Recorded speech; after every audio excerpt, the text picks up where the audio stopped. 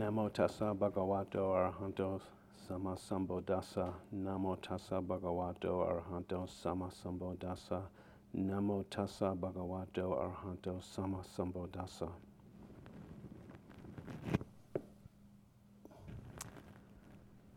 Tonight I would like to offer a talk, and it's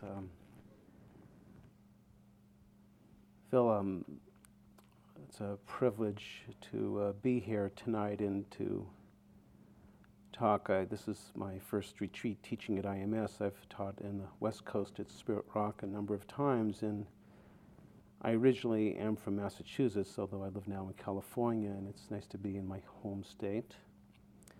And IMS is also a very special place to me, because back in, I believe, 1981 or 2, my teacher, Tungkulu Sero, who's a Burmese forest master, I'm seeing that some people have trouble hearing me. Is this better? Okay. My teacher, Tungkulu Sero, a Burmese forest monk, meditation master, and a group of monks, they built on IMS a ordination site in what was the former tennis court. This is a very sacred space where they can ordain monks, as well as on the new and full moon, recite the 227 rules of discipline, or the Patimokkha. And to build a sima is no simple matter. It takes about 3 days, and a designated piece of land is broken down into small little boxes, maybe about 3 feet wide and about 6 feet long. And there 4 or 5 monks crawl into this little box and they chant for 20 minutes. And they do this. It takes about 3 days to consecrate this very special land for ordination and for the reciting of the rules of discipline. And so I just, coming here brings back very fond memories of my teacher, who died in 1986 at the age of 90. So tonight I want to speak about the Dharma. It's Saturday night. I was just thinking about that. A lot of different connotations for Saturday night, but at IMS, Saturday night Dharma talk is where it's happening. And it's nice to be here. We are on a journey. And that potential of Buddha nature lies within all of us. And the Persian poet Hafiz, he says, "I wish I could just show you the astonishing light of your own being." This is a journey for us to discover our own lights inside our own beings. Bhante Gunaratana, a Ceylonese Buddhist monk that lives here in the States, he speaks about meditation as that you need to have a lot of gumption. I like that word, gumption. Gumption implies, there's a certain quality that when we are practicing, we have to sit at times with challenges, and I don't think I need to convince you of that. This is your first day of practice, and no doubt, perhaps you've been experiencing wandering mind and restless mind and so forth. It takes a certain type of gumption to be here, because otherwise, you might begin to wonder, why don't I just stay home and watch a movie? Maybe this would be better. But there's something that brings us here. Something that brings us here rather than staying home watching a movie.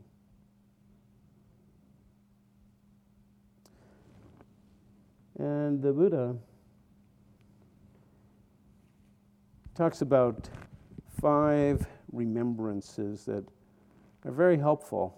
And perhaps they've been hovering in your awareness or just beneath the surface of your awareness, but somehow, somewhere, things have led you that you want to go inwards and do some practice. So the Buddha speaks about, in these 5 remembrances, that I am of the nature to grow old, and I cannot escape growing old.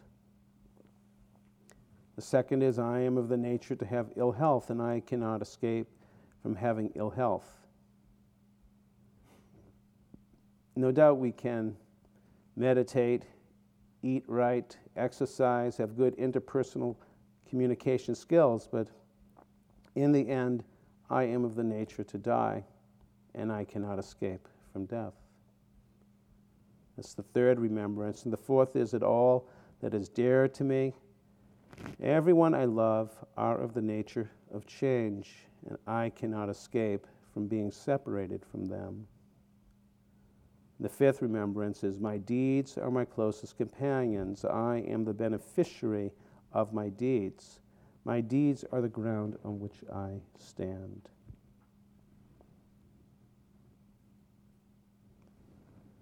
So no doubt today, in our first day of practice, we've been at times experiencing challenges, and yet perhaps it's these deeper remembrances that bring us to the cushion to look more deeply within at our lives. Perhaps we've been caught in moments of wanting it to be different mind. Does that sound familiar to anyone? Wanting it to be different. Or not wanting it to be the way that it is. Restless mind. Doubtful mind. Will this really help? Sloth and torpor mind, this type of sleepiness. So these practices of mindfulness are to help to awaken. And it is said the meaning of the Buddha is it's referred to as the awakened one. Awakening from the sloth and torpors of unawareness.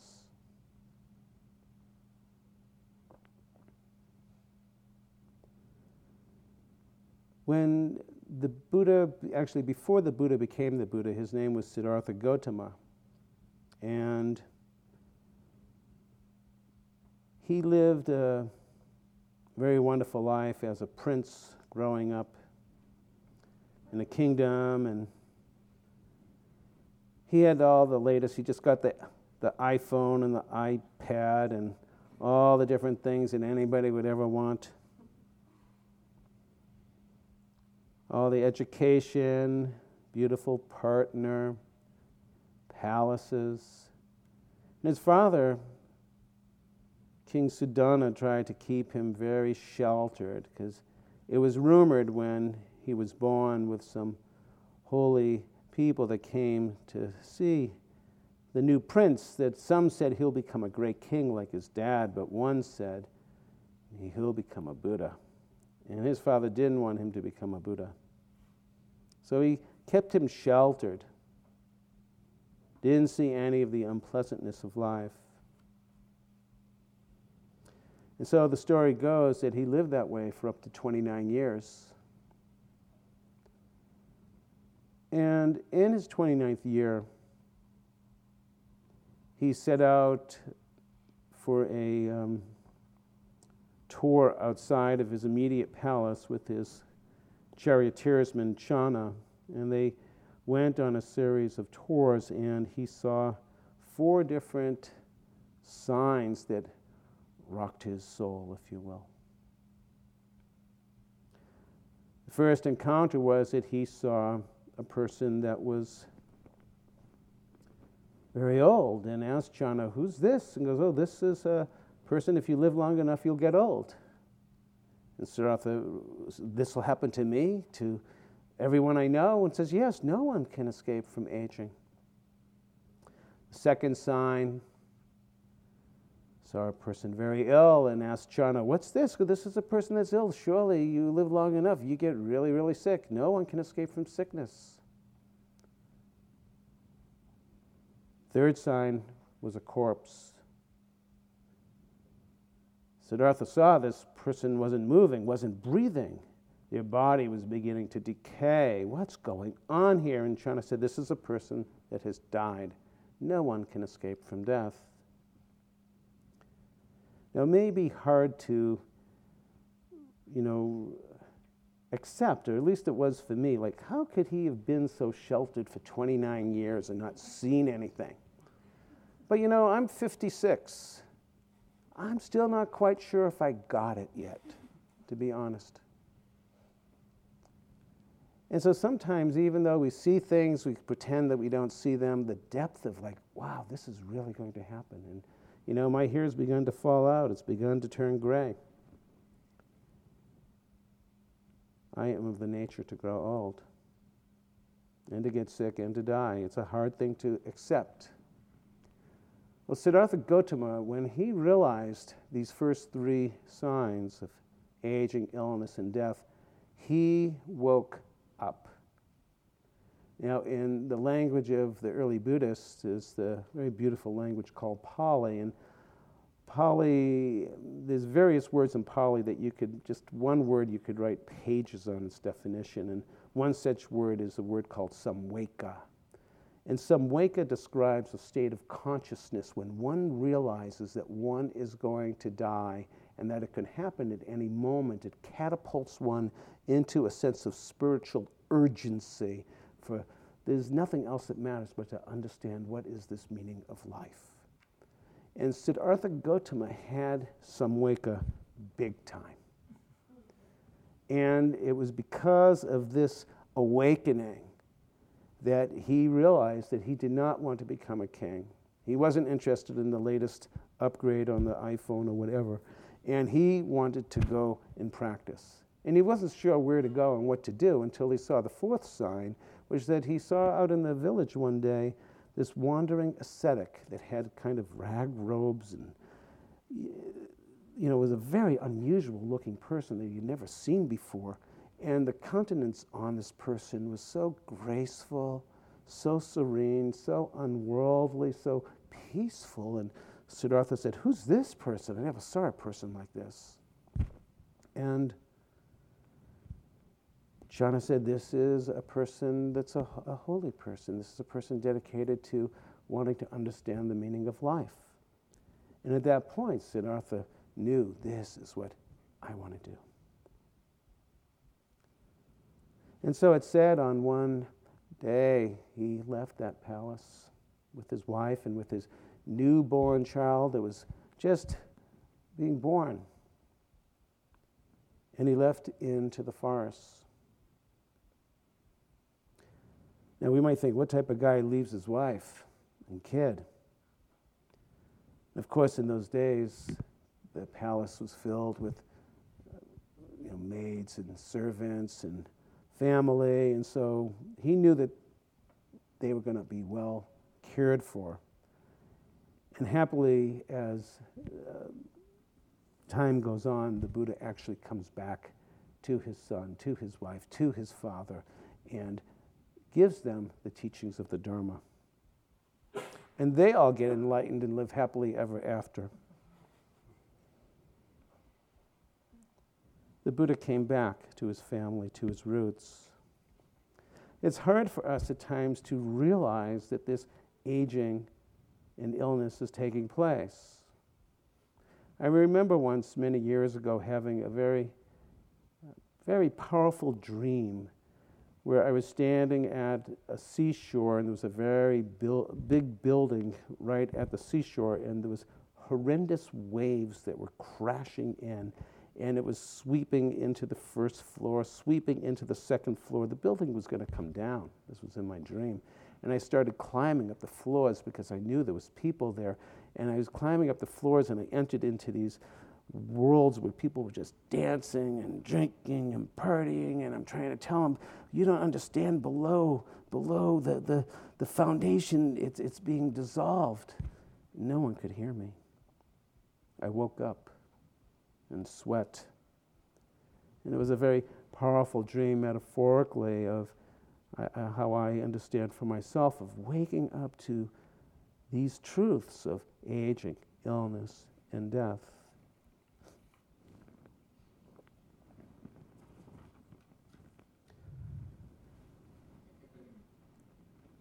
And so Siddhartha Gautama practiced very strenuously for 7 years, and he mastered many different types of meditation practices, going from one meditation master to another, till he had learned everything that they had known, and then he was offered, here, now you can come and teach with me. But Siddhartha still didn't get what he was looking for.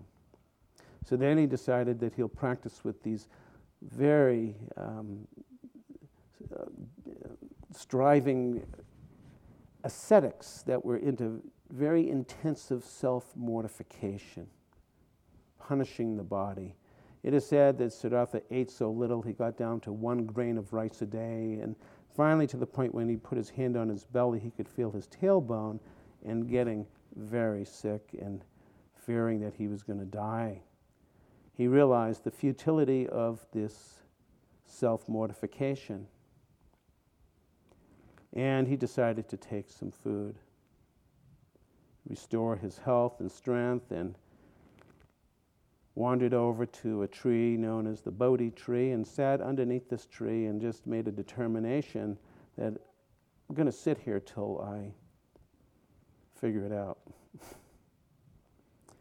And as he sat there, it is said that he recalled a memory when he was a child.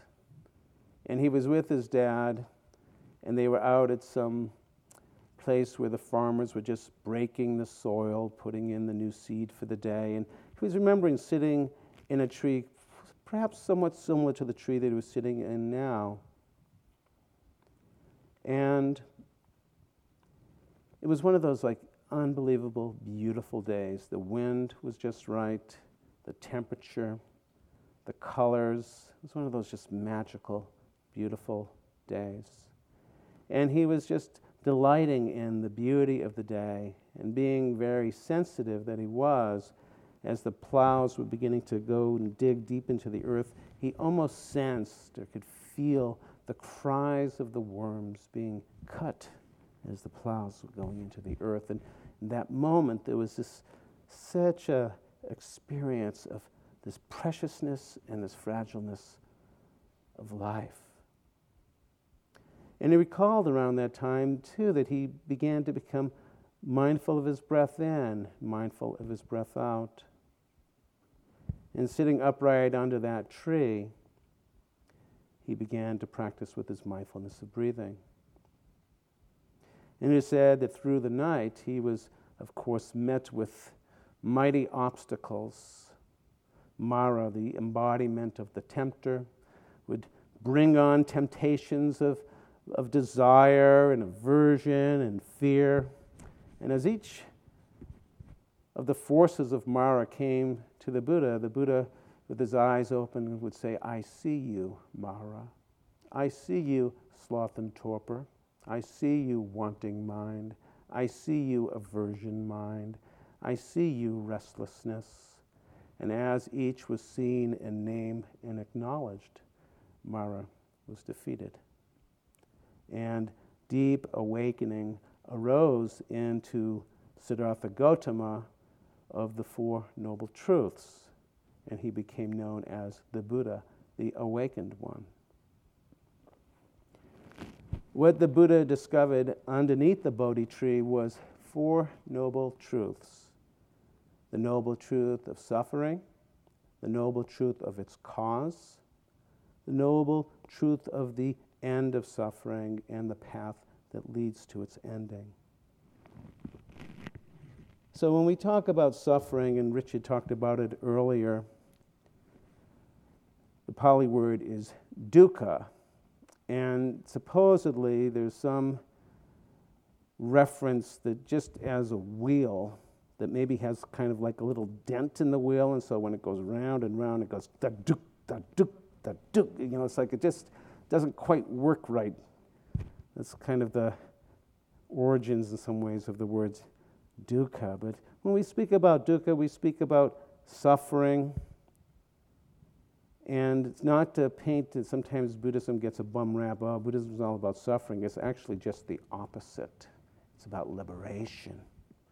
But perhaps the Buddha, in his wisdom, named that there is indeed suffering. And it's actually maybe a relief for many people when they finally, when I don't like to pick on the elephant in the room, but sometimes it's part of our language, like acknowledging the elephant in the living room. There's many different iterations we can describe what suffering is, but perhaps it's that life will not always go your way. And it has many implications, being with people that we don't like, and of course getting ill and dying, and there's lots of different aspects about suffering. And that this is part of our human condition. In our human condition, there will be dissatisfactoriness, there will be difficulties. We can't control these. And the Buddha talked about that there was an origin, the noble truth of the origin of suffering, and talks about that it's this sense of wanting, and also its opposite of not wanting. Kabir, he says that, friend, please tell me what I can do about this world that I hold on to and keep spinning out. I gave up sewn cloths, and now I wear a robe. But then I noticed one day the cloth was well woven, so I bought some burlap. But I still throw it elegantly over my shoulder. So I pulled back my sexual longings, and now I discover I'm angry a lot. I gave up rage, and now I notice I'm greedy all day. I worked hard at dissolving the greed, and now I'm kind of proud of myself. When the mind wants to break its link with the world, it often still holds on to one thing. Very difficult to break that link, of course. But as we look at the causes of suffering, we talk about, and I think that we can relate to that, and maybe it's right in our cushions today, that at times it almost feels like there's a ceaseless feeling of wanting something, or a ceaseless feeling at times of not wanting what's here, or the ceaseless feelings of wanting to become known, famous, liked, respected, to do this, to do that. Does it sound familiar? Yeah. The third Zen patriarch, he says, well, it's really easy. The great way is not difficult for those that have no preferences. Great way is not difficult for those that have no preferences, but not so easy to have no preferences. But it is said in the Dharma that there's no fire hotter than greed. There's no ice colder than hatred. There's no fog thicker than ignorance.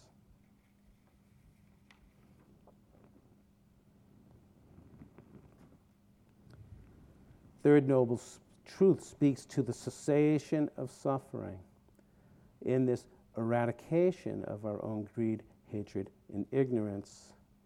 Kabir also writes, where he says that I went searching for the shop where the merchant would say, there's nothing of value here. I found it and I stayed. You feel kind of the freedom in that poem? I found it and I stayed.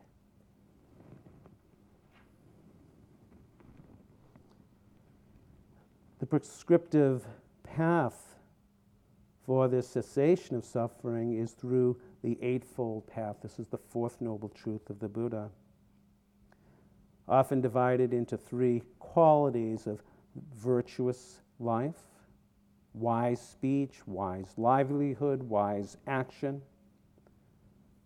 and wise concentration that occupies wise effort, wise mindfulness, and wise concentration, and wisdom, panya in Pali, wise thought, wise understanding, that these qualities of keeping our speech and livelihood and action, our effort, our mindfulness, our concentration, our wise thought, wise understanding, these are the attitudes, the practices that help us to potentially end our suffering.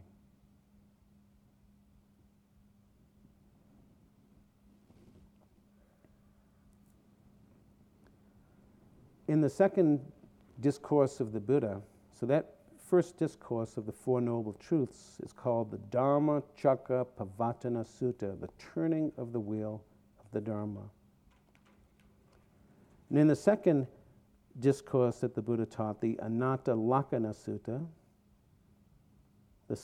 the teachings of the three characteristics of existence, he talks about that there's three characteristics that exist within our universe, universal conditions of impermanence, that all things are impermanent. Everything that arises passes away.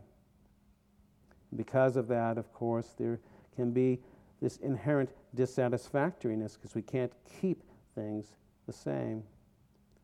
And because of this not being able to keep things the same, this impermanence, how can there ever be a self? And the Buddha argues in the Anatta-Lakkhana Sutta. He says, the body is without self. I know this is a very radical teaching, but he says the body is without self. If there was a self, the body would be not subject to suffering. Goes on to say that, if there was a self, you could say, body, don't get sick. Have some control. And yet we find on a very basic level, we cannot prevent ourselves from getting ill. A certain uncontrollability factor in life. Now, John Kabat-Zinn, and some of you were referencing him earlier, who's the mindfulness-based stress reduction founder. He has a wonderful translation of the three characteristics of existence, which again is suffering, impermanence, and no self, where he says, for suffering, he says simply, is New York jargon, shit happens. And with impermanence, things change. And with no self, don't take it personally. These things happen.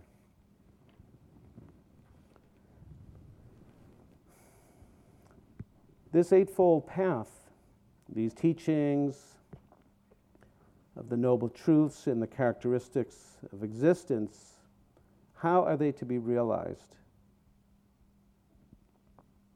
As said, it is realized through the practices of meditation, of mindfulness. It leads us to the four foundations of mindfulness to this meditation retreat. Why are we coming here? Because many of us are coming here because we are suffering. What brought me to this meditation practice was suffering. When I was a young boy, I lost my best friend, my father, my grandfather, and my brother by the time I was 10 years old. I realized very early in life that we die. And what is this life was a very haunting question for me personally growing up.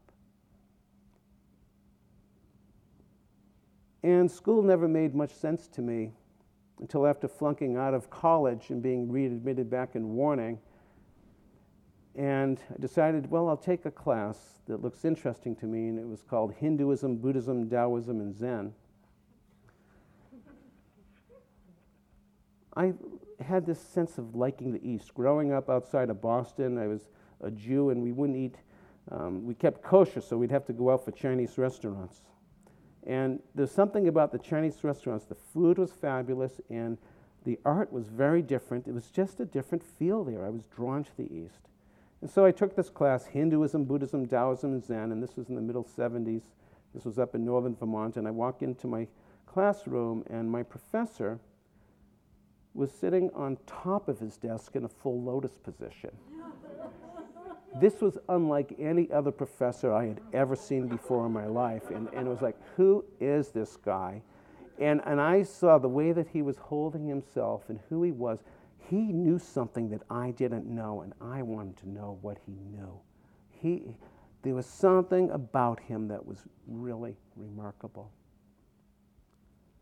And so we started off with the Tao Te Ching by Lao Tzu, and I'll never forget epigram number 47, where it says, there's no need to look outside your window, for everything you need to know is inside you. And when I read that, I had this realization, this awakening, and realizing that I'd been looking in every other place, lost in my confusion, in my despair of life. What is this life? It's a Vietnam War, and the Beatles are growing their hair long, and what's going on here? And I realized I'd been looking outside of myself. And that really began my intentional meditative journey many, many years ago. So the Buddha outlined in this meditative journey these four foundations of mindfulness. The Buddha is known to say that this is the direct way to realization. And he divides these foundations of mindfulness into four. There's the foundation of the body, foundation of sensations, foundation of mind states, and the foundation of certain mental qualities that provide a frame of reference to help us understand and work with the first three foundations. This retreat is focusing on the body. And yet, as we focus on the first foundation of mindfulness, Kaya Nupassana, the other foundations will arise as well, because each foundation is interrelated and interconnected. Although we're focusing on the body, the other foundations will arise, and we'll speak to that. But tonight, I want to speak about the body practices. In the foundation of the body, there's 6 distinct practices, and we've begun to work with the first 3: awareness of the breathing, being mindful of our postures, and developing our mindfulness in our day-to-day activities, such as our walking and eating and brushing our teeth and so forth. The other 3, as Richard was mentioning, are not that much practiced here in the West. That is the 32 parts of the body meditation, the elements, the 4 primary elements: solidity, liquidity, motion, and temperature, and the mindfulness of death. And particularly in the mindfulness of death, there's 9 contemplations, very graphic in the sutta, from the first day of a person dying until the body turns to dust, with very graphic descriptions that we might mention later. I often wondered, why would they be so graphic? But again, coming back to that Buddha not realizing that things are going to change by the age of 29, maybe it would take a person like me to actually see a body on its first day of death until it turned into dust to really get it, that it does indeed happen.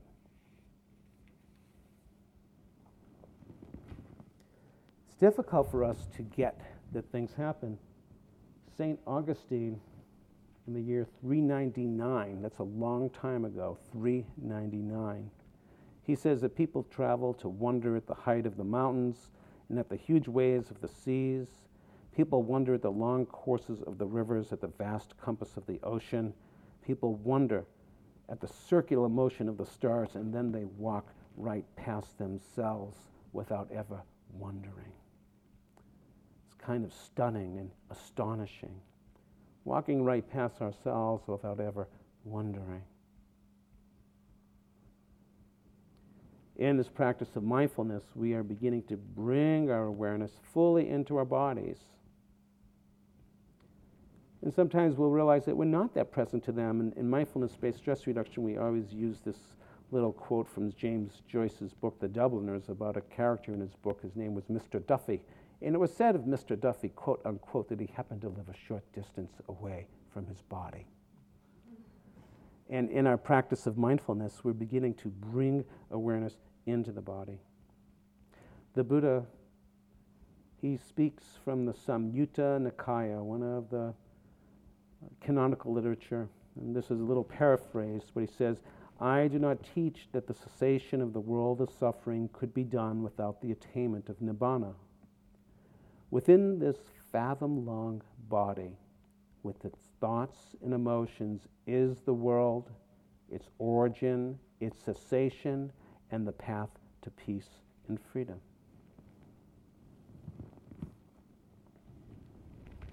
Mary Oliver, she says in her poem, "The body that blessed the fingers for their darting as fire. Bless the little hairs of the body, for they're softer than grass. Bless the hips, for they're cunning beyond all machinery. Bless the mouth, for it is the describer. Bless the tongue, for it is the maker of words. Bless the eyes, for they are the gifts of the angels, for they tell the truth. Bless the shoulders, for they are strength and shelter. Bless the thumb, for when it's working it has a godly grip. Bless the feet, for their knuckles and their modesty. And bless the spine, for it is the whole story." And Saraha says, "Within my body are all the sacred places of the world, and the most profound pilgrimage I can ever make is within my own body."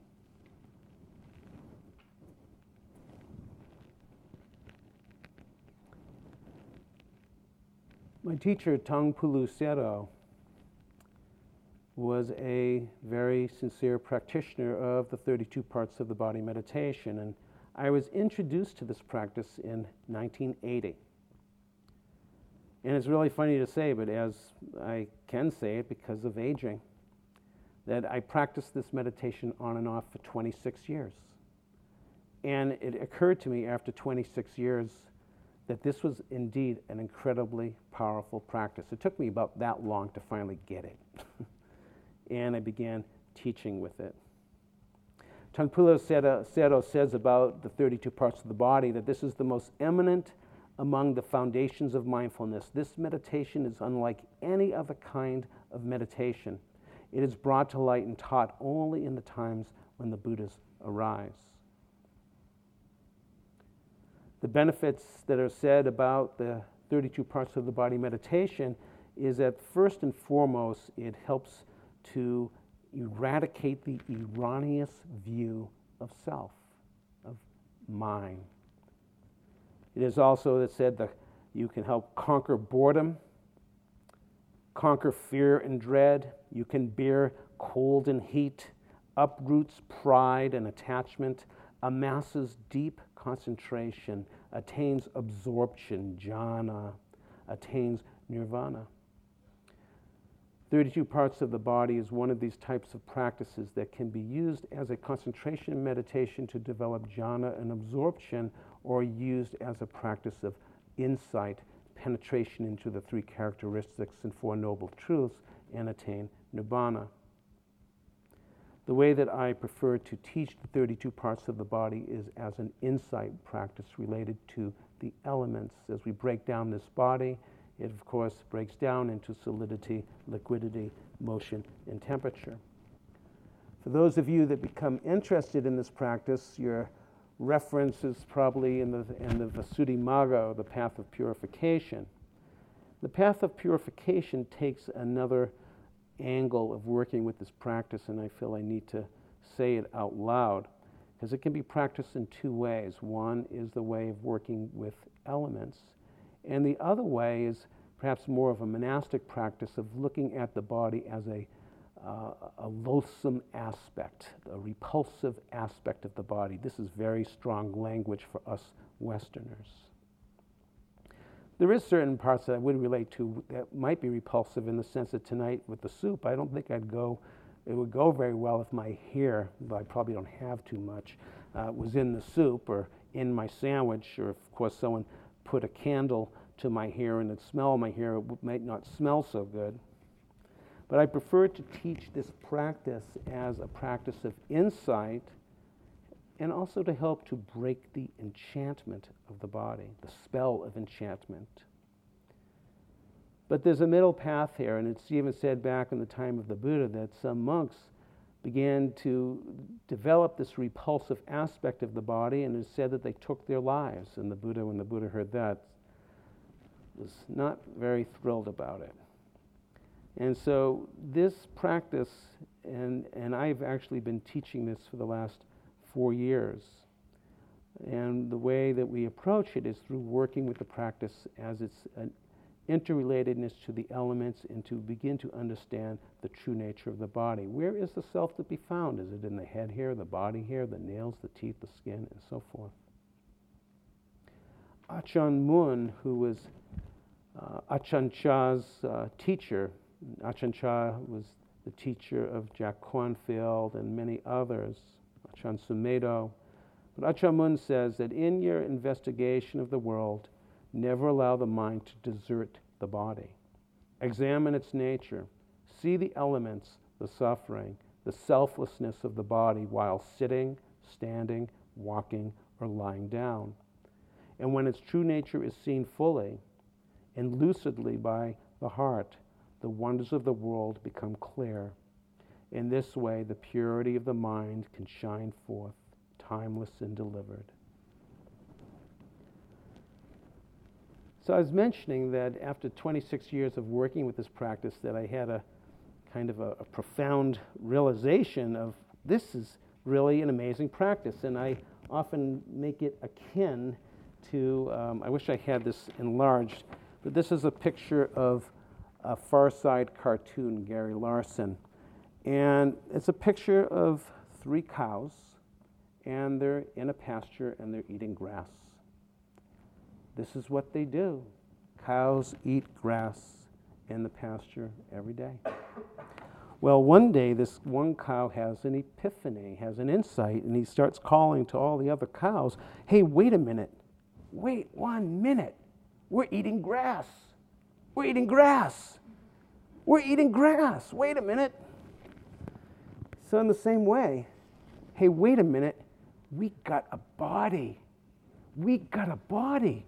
We have a body.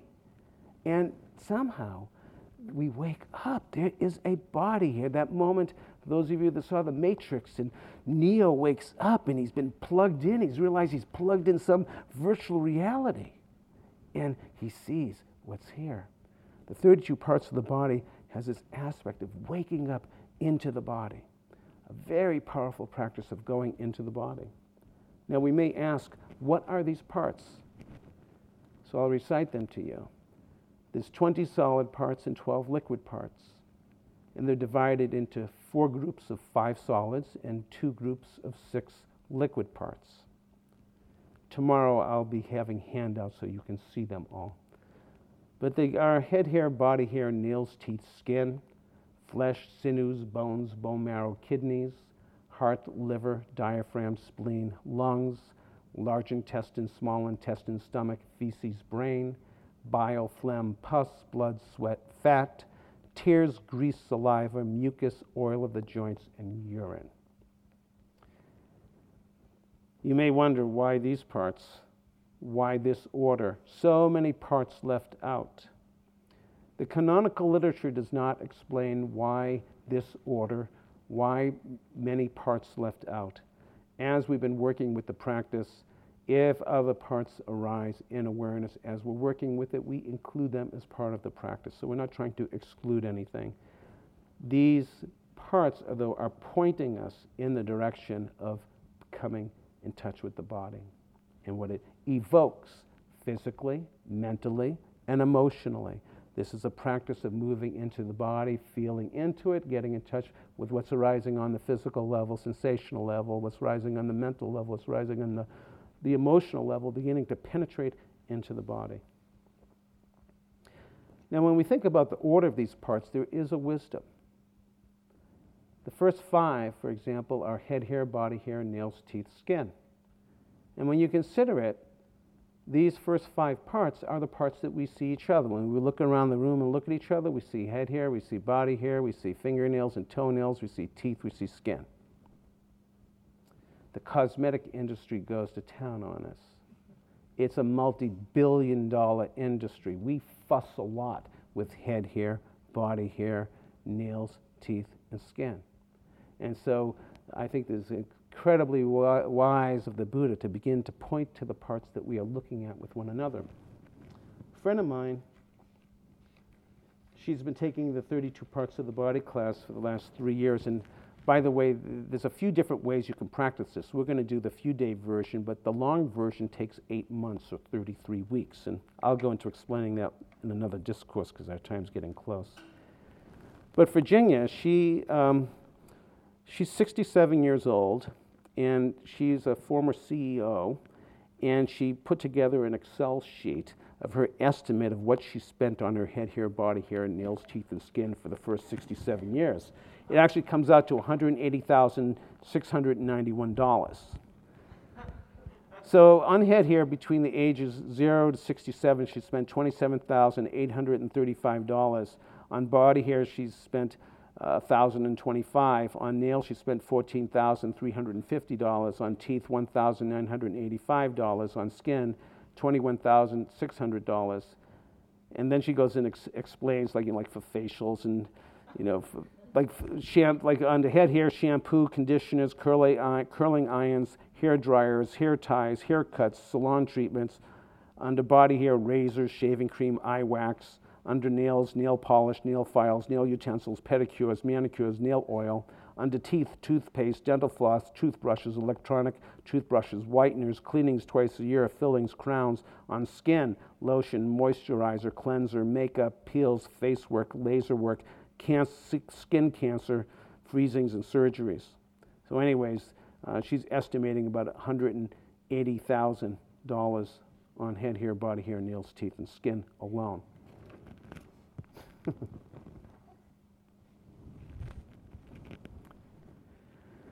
So tomorrow we'll be going into this practice of the body, and the way that the Buddha taught the practice is categorized into 7, what he calls the 7-fold skills in learning.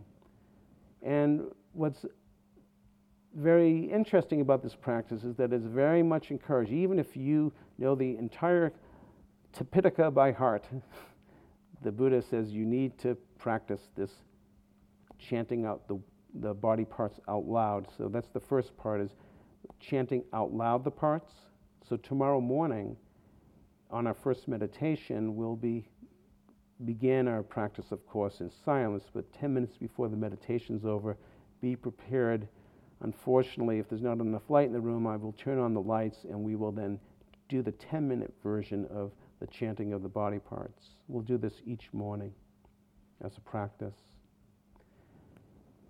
But the mental recitation sets upon the verbal recitation. So we say the parts out loud: head, hair, body, hair, nails, teeth, skin. And then we say it silently to ourselves. Then we begin to penetrate into the practice, knowing the color of the body part, the shape, the location, the direction, and the delimitation, or what it's bordered by. And in this way, we begin to penetrate into the body. And so, for example, when we go into head hair, and I always like to read this one after my wife comes home after her haircut. Head hair. Head hair is thread-like outgrowths from the skins of mammals, thin, flexible shafts of hardened cells. Hair is a protein filament that grows through the epidermis from follicles deep within the skin. Get the drift? What is the function? To keep the top of the head protected and for temperature regulation, protection from ultraviolet light. The color can be blonde, brown, gray, red, black, shaped like a lawn of grass. Direction, it's found above the waist. Location, protruding from the top of the head. And what is it bordered by? Head here is bordered by the face, the back of the neck, and space itself. So we begin to penetrate into the part as it really is. It's a very different experience. Thread-like outgrowths of hardened cells from the skins of mammal to all of a sudden fussing about our hairdo. And so we began to penetrate into the true nature of what the body parts are, rather than perhaps the enchantment that we build up about it. So it's a very sobering and powerful practice. A very important part of this practice, I feel, is the practice of loving kindness. Many of us have a very negative image of ourselves, of our bodies, and the practice of metta and love with the 32 parts, I feel, is very important, because when you consider it, that this is the only body we will ever get in this entire life. We may have a hip transplant, we may have an organ transplant, but we will not have a body transplant. This is the vehicle that we live inside of. This is the vehicle that we live in our pathway towards greater awakening. And so part of the integrated into this practice is this practice of loving kindness, to meet this body with self-compassion and understanding, and we'll grow from there. So I'm conscious of this time, and okay. Okay, thank you. Richard's saying I can talk longer, so I will just kind of finish up.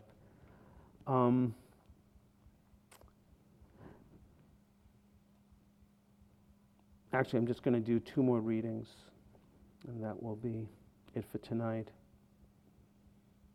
Before I do that, I want to just mention that when you come in tomorrow, on each side of the hall, there's a little table, and so I'll have the papers on there, and you can take one, and on one side is the information about the 32 parts of the body, and we can chant from that sheet, and the other side is on the elements.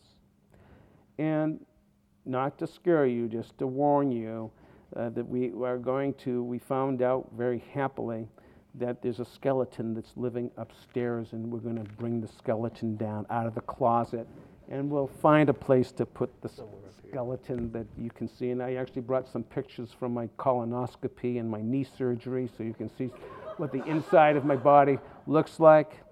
And I found this to be very powerful, to be able to go into the body. So just a few readings. So a poet friend of ours, she took the 32 parts of the body in a different way.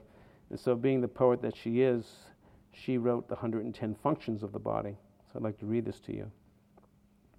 Inhaling, exhaling, smelling, coughing, sniffing, sneezing, hungering, thirsting, licking, sucking, tasting, biting, chewing, salivating, spitting, lubricating, swallowing, belching, hiccuping, vomiting, transporting, digesting, selecting, absorbing, storing, burning, building, copying, creating, destroying, cramping, flatulating, defecating, pumping, distributing, filtering, excreting, holding, urinating, listening, seeing, blinking, dilating, crying, speaking, humming, singing, screaming, whispering, smiling, frowning, laughing, upholding, anchoring, propriocepting, sitting, standing, balancing, walking, running, jumping, dancing, hugging, tensing, relaxing, contracting, stretching, trembling, enclosing, excluding, warming, shivering, cooling, sweating, itching, scratching, shedding, moving, touching, feeling, engorging, climaxing, sleeping, snoring, dreaming, waking,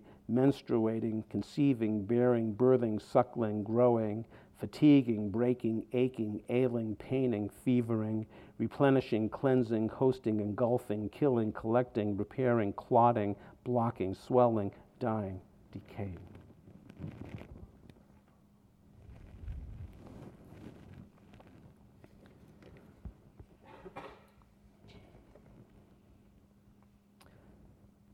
So some facts about the body. Every person has a unique tongue print. There's enough iron in the human body to make one nail. A cough releases an explosive charge of air that moves 60 miles per hour. Sneezes can travel over 100 miles per hour. It takes 17 muscles to smile and 43 to frown. It takes approximately 200,000 frowns to create one permanent brow line. Most people blink about 25 times a minute. Every breath we inhale, billions of atoms that end up as heart cells, kidney cells, brain cells, etc. The average adult is made of 100 trillion cells. The body gives birth to 100 billion red cells every day. Every square inch of your body is populated by 62 million bacteria that are born and die in it. Humans shed 600,000 particles of skin every hour, about 1.5 pounds a year. I wonder how much we've done already here. The body makes a new stomach lining every 5 days. The body makes a new liver every 6 weeks. The body replaces new head hair every 2 to 5 years, except for me. The body replaces new eyebrows that consist of 450 hairs and are replaced every 3 to 5 months. The body grows new skin once a month. The body replaces a new skeleton every 7 years. 50,000 of the cells in your body will die and be replaced with new cells, all while you listen to this sentence. Radioactive isotope studies show that the body replaces 98% of its atoms in less than 1 year. So, in other words, the parts of the body are appearing and disappearing because they are atoms. So if you think you are your physical body, which body are you talking about? The body you have today is not the same as yesterday.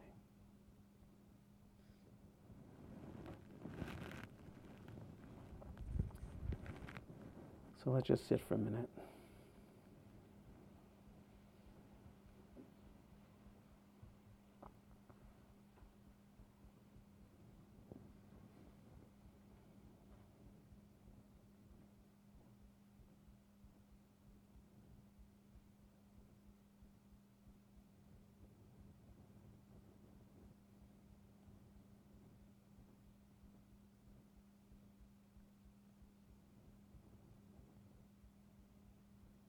May there be gratefulness. Without this body, we wouldn't be here to practice.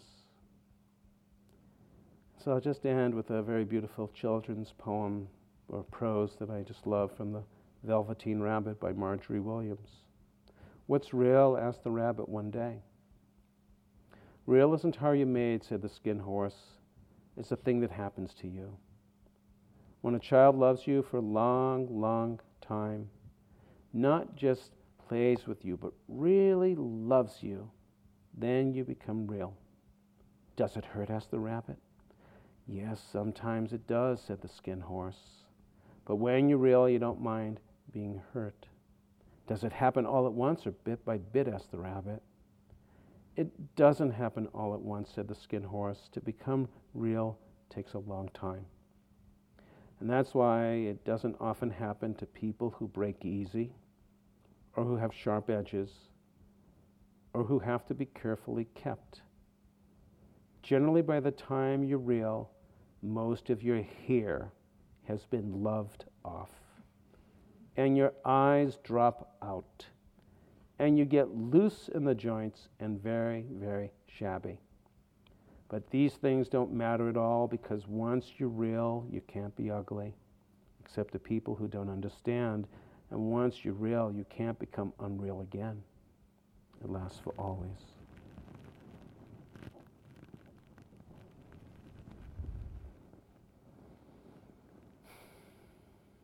May all beings be at peace.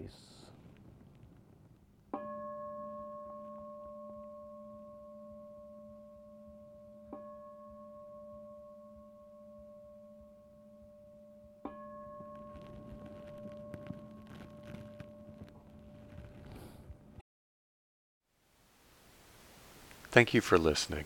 To learn how you can support the teachers and Dharma Seed, please visit dharmaseed.org/donate.